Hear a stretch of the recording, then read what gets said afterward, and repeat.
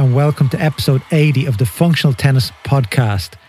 This is our last episode of the year, and I thought it would be great to put together 10 great sound bites from our guests. There's so many more, but I think you'll like these 10. Before we get started, I'd like to say a few things. First of all, thank you to all you listeners from all over the world. I'm really grateful for the listens and also for the nice messages we receive. Thank you very much. They really mean a lot to me and encourage me to put out a new episode every week. We are slowly growing week on week and closing in on 100,000 downloads. In 2020, we recorded over 50 episodes, and we hope to do the exact same in 2021 with more great guests. Many of you are also followers on the main Functional Tennis account, where we now have over 307,000 followers, and we've posted over 7,200 times. It's crazy. We also have a specific podcast account, if you didn't know, on Instagram. Make sure to follow us. Just go to your Instagram app and search for Functional Tennis Podcast and hit the follow button. Sometimes we share some extra clips from the episodes there and other information from our great guests. On our website, functionaltennis.com, in 2020, we added the pro and kid-size pointer to our range, the tennis mount, and also hats, which are amazing, if I must say, as well as more shipping options. Lockdown wasn't so nice to us, and Christmas loads with postal partners being so busy meant huge delays, which is an ongoing struggle at the moment. But we now have more shipping options than ever, and moving into 2021, this gives you, the customers, a lot more options. And we'll also have new products later in 2021. So really excited for functionaltennis.com. We also began our webinar series with 7 great talks from experts in the game. We'll have more next year, none planned at the minute, but you'll find them on our website, and I'm really excited for them. Finally, a huge thanks to our podcast sponsor, Slinger. They make the great portable ball machine, which I'm sure you've seen all over Instagram and the web. They're growing tremendously.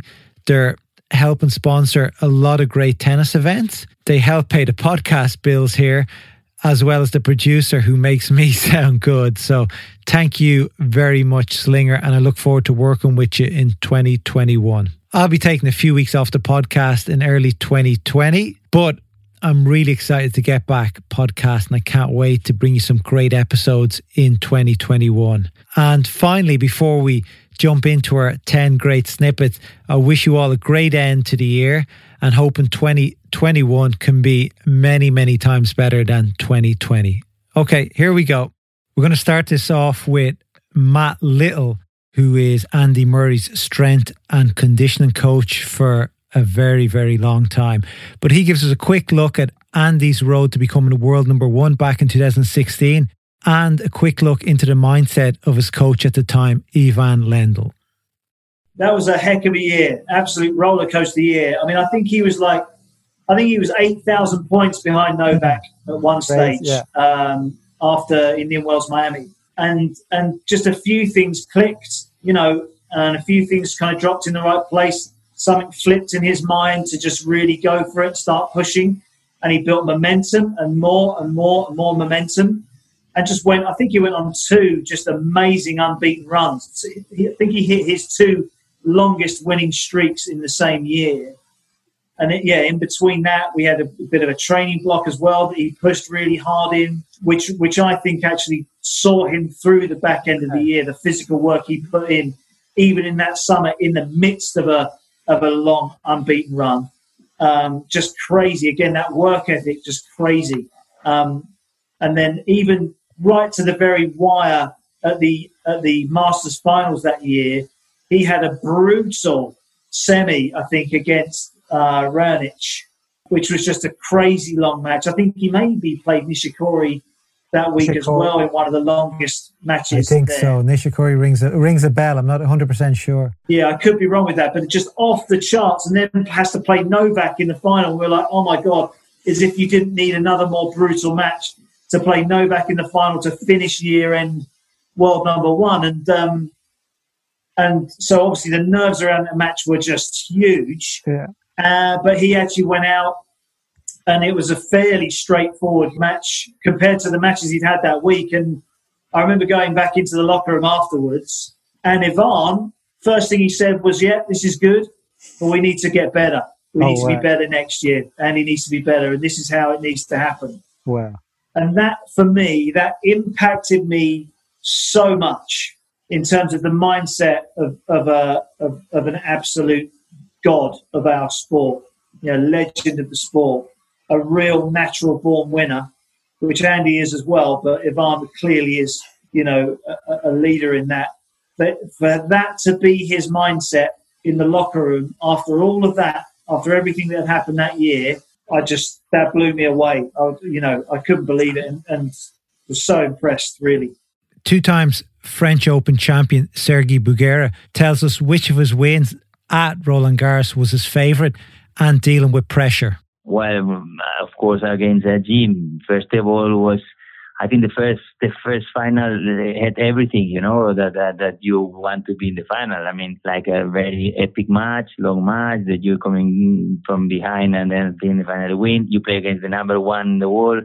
You play in the last 2 times champion that was like unbeatable. I never beat him.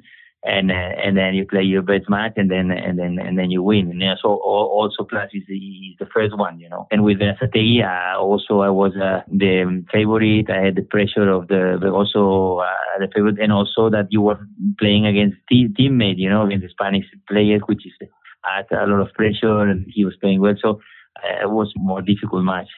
And maybe you can tell us, we saw the US Open, the challenges Thiem had and Zverev had to actually win it. They were struggling with nerves. What's it like, the difference of coming in against Jim, you're not the favourite, and then all of a sudden you're the favourite the next year?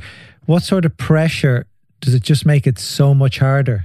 Well, no, the second year with Jim, I arrived also like very confident, and the match, once we started, I felt, I was, that time I was a little bit over him because I win in 4 sets, but I thought I should win in 3 because I think he escaped with some medical shots in the 3rd set, but I felt that I was better than him, and also it's true that the first matches when you have to defend then was very difficult. Once you were there in semifinals, then you are just focused to win your matches, not if you have to defend the winner, because you already defend you already on semis, Irish tour coach and great storyteller Joe O'Dwyer tells us about sleeping in a train station while he was at the US Open with Jeff Salzenstein. Joe, great to have you. Jeff was who gave me the inspiration to get you on here. Obviously, I've seen you back in Ireland here a few times over the summers when you've been back, and you've worked with James McGee and Conor Nyland and so many more players, which we'll talk about. But yeah, he was telling me a story about how you helped him break the top 100 and how you were with him when he had a good run to US Open. And yeah, you mentioned you sleeping in a train station. Is that a true story? That is a true story. It was when something got really confused. I was going through a divorce at the time, and I was in an argument. So the person I was meant to be staying with, I didn't get the telephone number. I had no way of getting out there. And Jeff had already gone for the day, and I had no way of getting into a hotel or anything like that. Jeff usually took care of all the details on the financial side of things. I don't carry any money on me for those, for obvious reasons. But yeah, I ended up sleeping in the train station, went to the match the next day against Fernando Verdasco. We had the game plan. Jeff beat him 6-3, 6-1 in about an hour. Played the best tennis of his life. I did the scouting report before on Fernando. He tanked his match because he was so confident in Washington the week before. He came up, he wanted to play in the US Open. He was 19. He was in the quarterfinals of that tournament. And after the match, he was in shock. And then Jeff left to go to the locker room. And I heard the smashing sound. I go, what's going on? It was like court 13, and I go around the back of the court and I take a look, and there's Fernando breaking every single racket that he had in his bag on the ground in frustration. And then, as of course Jeff will tell you, of course he gets into the main draw. He gets in as a lucky loser and he wins a round, and we lost to Arazi, I believe, in 4 sets. I think the gifted Moroccan, but that's a true story. There it is. That's one of his good winnings. Yeah. The greatest tennis entertainer, Mansour Bahrami, brought a tear to my eye when he told me about being a young kid in Iran and guards beating him up and breaking his tennis racket because he was playing a Western game. One day he said, Mansour, okay, I'm going to give you a good gift if you keep sending me the balls, right balls, and no spin and nothing. So I said, okay, I tried to be a good ball boy then. And he was giving his lessons, and I worked, 7-8 hours for him. And after the end of the day, he gave me a racket. He says, Mansour, here, I know how much you love to have a racket. Here, I'll give you a racket. That was the first racket I ever had. And it was such a great moment for me. And I just couldn't sleep. I bought another racket, and I stringed it myself with the strings that I had find in the pro shop there. And I did it myself, and it was really something unimaginable. It was something impossible to play with.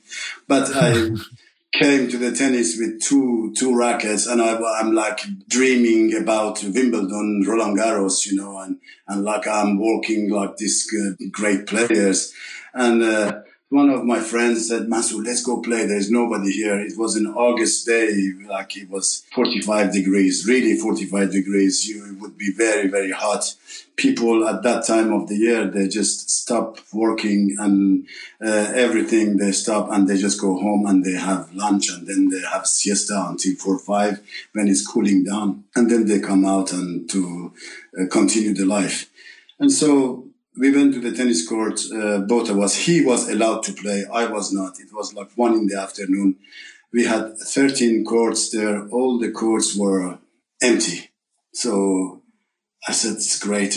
I'm so happy to go to the court. And I just imagining in my head that I am going to play the final of French Open or final of Wimbledon. And I come to the court and we hit for like maybe 30, 40, maybe 1 minute. And so after 1 minute, I see myself surrounded by the guards, and I can't run away. I'm just trapped, and one of these guys stops me, and he grabs me, and he hit me 6-7 times on the floor. I swear to God, I think that, okay, I'm going to die today. This is my last day of my life. And I can't move anymore. I'm bleeding all over, and the floor is big, blood all over. And I see the guy going towards my rackets. And I said, please, don't touch my rackets. Leave my rackets alone. The guy gave me a very nasty, bad look, and he put the rackets on the step, and he smashed it with his foot, and he broke them in two. And that was the first memory of my first racket. Renowned coach Nick Saviano tells us about his baptism into coaching just as he retired, and he saw the energy and talent that was coming through the US system. When I came off the tour, I didn't go straight with the USTA. I did some work with the USTA. I had 4 years coaching individually by myself, and that went really well. But quite candidly, my first training camp that I did, the USTA invited me, was 1984, and I had just come off the tour. And this is a true story. I go out on the court, and I'm still ranked in the top 100, and I'm playing this little guy, and he's 14 years old, Chinese descent. And so I think with this kid, I'm saying, wow, this kid is really good. And I'm going along and saying, I'm retired. The guy's 14 and I'm struggling a little bit. So anyway, that little guy was Michael Chang. So then, I'm a little bit tired, because of working hard. And so the next little guy comes out. He's just about to turn 15. And he's a little overweight. He's not big, but he's ripping the forehand, running me around, strong as heck. And I'm thinking, oh my gosh, it's a good thing I retired. And that was Jim Courier. So then I go and about to hit with another one. And this guy was another guy. And this was David Wheaton, who had gotten to 12 in the world. So I sit down, I'm thoroughly exhausted. True story. So the kids are standing around me. I think Pete Sampras was there as well. And I'm really tired. And they said, have you hit with Andre yet? It's a true story. And so in the afternoon, I wind up on a serve court with Andre and another young man. And that was the first time I met Andre Agassi. He was 15 as well. So that was quite a baptism, so to speak, into coaching. And when I ran into those guys, I said, you know what? It's good I retired. Join over 10,000 people who have downloaded our free match and practice PDFs over at functionaltennis.com/downloads. Our match and practice PDFs help you plan and evaluate your matches and practices. We have some other free downloads there for you too. So make sure you go over to functionaltennis.com/downloads. This is a great snippet from Daria Abramovic, the psychologist of Iga Swiatek. And she gives us insight into Iga's preparation going into her final against Sofia Kenin. There's great bits of information here, and it was amazing to see how she'd planned for different things that could arise. Here we go. Iga didn't need to do anything. I know Sofia said that because of Iga didn't play a Grand Slam final before, and Sofia did play, Iga might be more stressed. And I thought, well, maybe yes, maybe no. Even, at this point we can say that way, that Iga doesn't need to do anything. Like she's, she had this success already, and it's great. And again, we did everything as we did before. If it did its job during match against Simone, against Martina Trevisan, and against Nadia Podoroska, why should we change something? So we just, warmed up, had some fun, talk about the match, talk about the opponent, and play the match. And what what was different during this match, because there was a difference. Obviously, I'm talking just about mental point of view, my point of view, not about tennis itself, was when Sofia took a medical timeout and went off court. Iga didn't sit down on a bench. She just took balls and started to serve. And if you can remember, she had some interaction with fans. When she served well, they were clapping. And she was laughing. She started looking to the audience, and it wasn't done an accident. It was planned. I just was sitting down and nodding in approval, because she chose this way to release attention a little bit, to feel more all loosened up and confident. And after Sofia came back, Iga didn't lose a game. So I think it did its job again. If you haven't listened to the Janko Tipsarevic episode, you should add it to your playlist. It was an amazing episode, and the feedback we got was crazy. But in this section, Janko goes deep and breaks down willpower and habits. He talks about the importance of them and how they work together. Really interesting. The analogy of the muscle makes a lot of sense.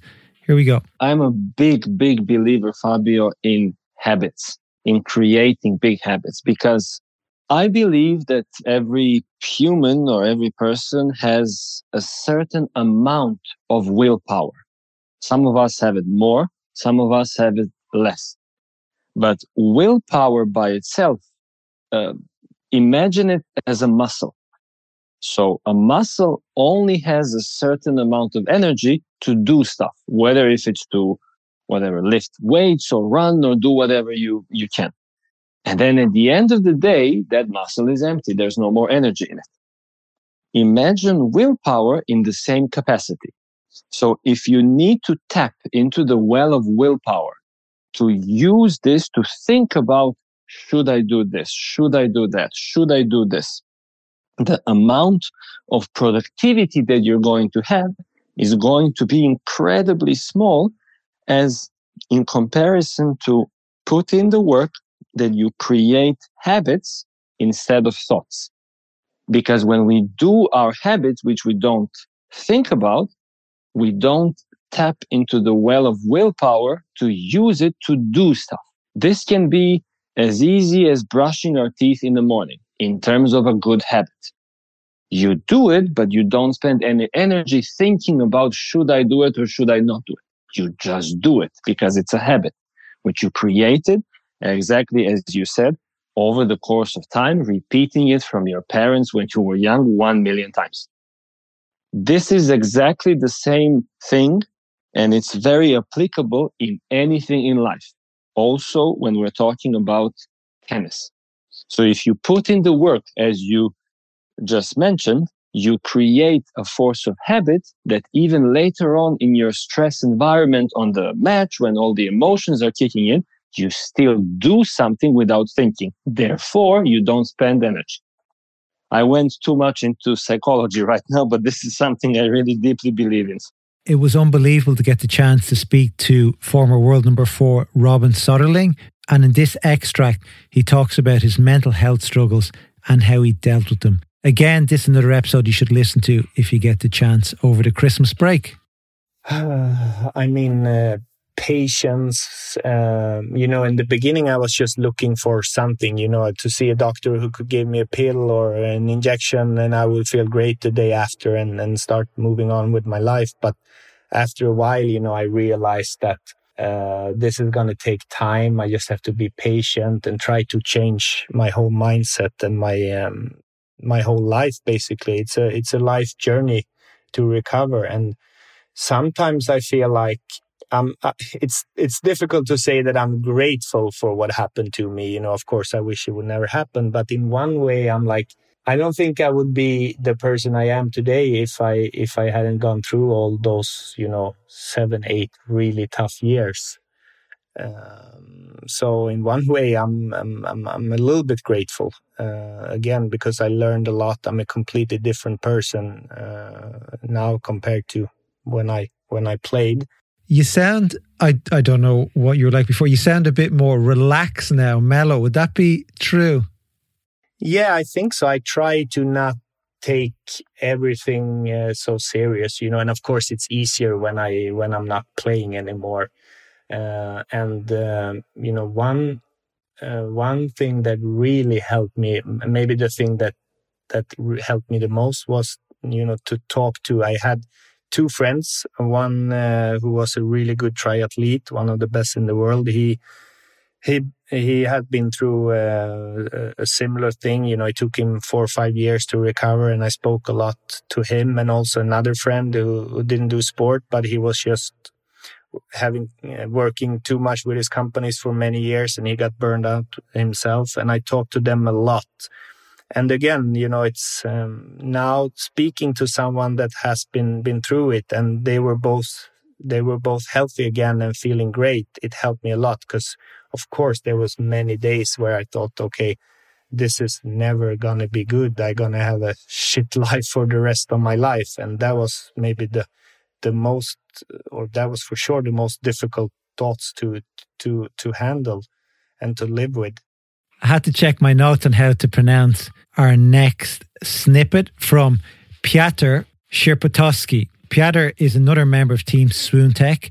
He's Iga's coach, and he tells us about the build-up to the start of Roland Garros and what Iga changed mentally going into her first round. Really interesting stuff. It was like Iga made a great preseason this year for this unusual year, let's say. And it was, I would call it, first preseason which she did from start to the end, like fully healthy, as most of our preparation time was after injury. So this time she was feeling really, really good, really well prepared and everything. So she had a lot of expectation at the beginning of the season for herself, by herself. So it wasn't easy for her to understand that everybody did a job and nothing is for free on the court. You have to fight for everything. So beginning was really tough for her. She was really tight, and we went to US and the result wasn't as she expected after such a great preparation. So then we came here to Rome, to Europe, and she played much better at this time. But let's say Arantxa Rus, opponent of her, was like 100% at the day when you have to take this match like really, really serious. And if you make few mistakes, you're gonna let her win. So it wasn't Iga's day. She played way better than in US, but again, there was a lot of expectation because Iga loves to play on clay. And for her, it's her surface. She loves to be there.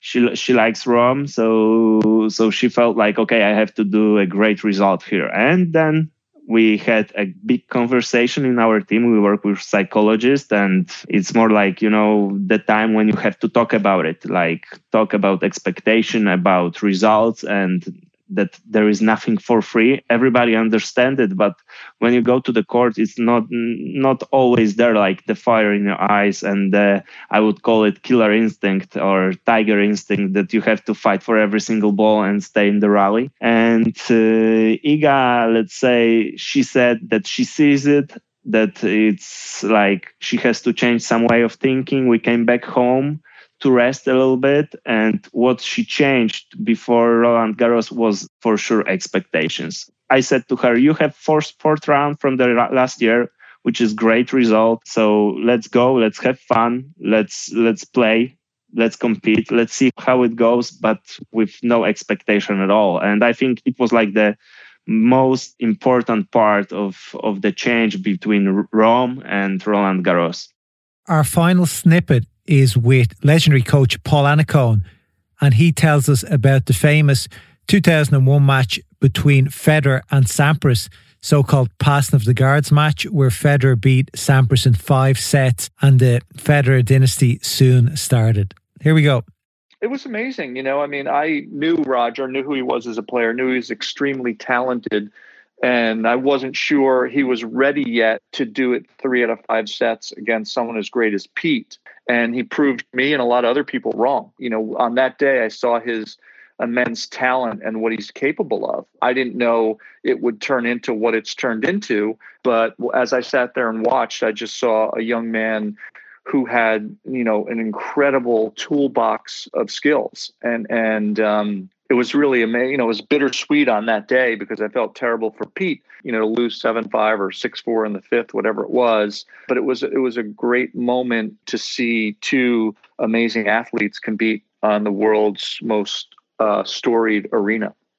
Had Pete obviously undermined Federer at all? He hadn't prepared enough? Was there any of that going on? No. I think, Pete's pretty good about research, and I'm really good about research. So I felt pretty confident about what needed to be done. And it's not like Pete played a bad match. So I didn't feel like we missed anything after the match. I always like to go back and kind of relive what we did in terms of preparation and was the strategy right or wrong. And on that day, I think he played, you know, he didn't play great tennis, but he didn't play terrible tennis. And Roger won more of the big points. And back in those days, that was a pretty standard operating procedure. If you win the big points on grass, you're going to put yourself in a position to win more often than the other person. And Roger did a terrific job. That's it for 2020. There's so many more great episodes and bits of advice from all the episodes. You should definitely check them out, but I can't thank all the guests enough and all the listeners. I'll be back in 2021. If you do have a favorite moment, please let me know what it is. But until our next episode, have a great new year, great start to 2021, and we'll see you soon. Bye.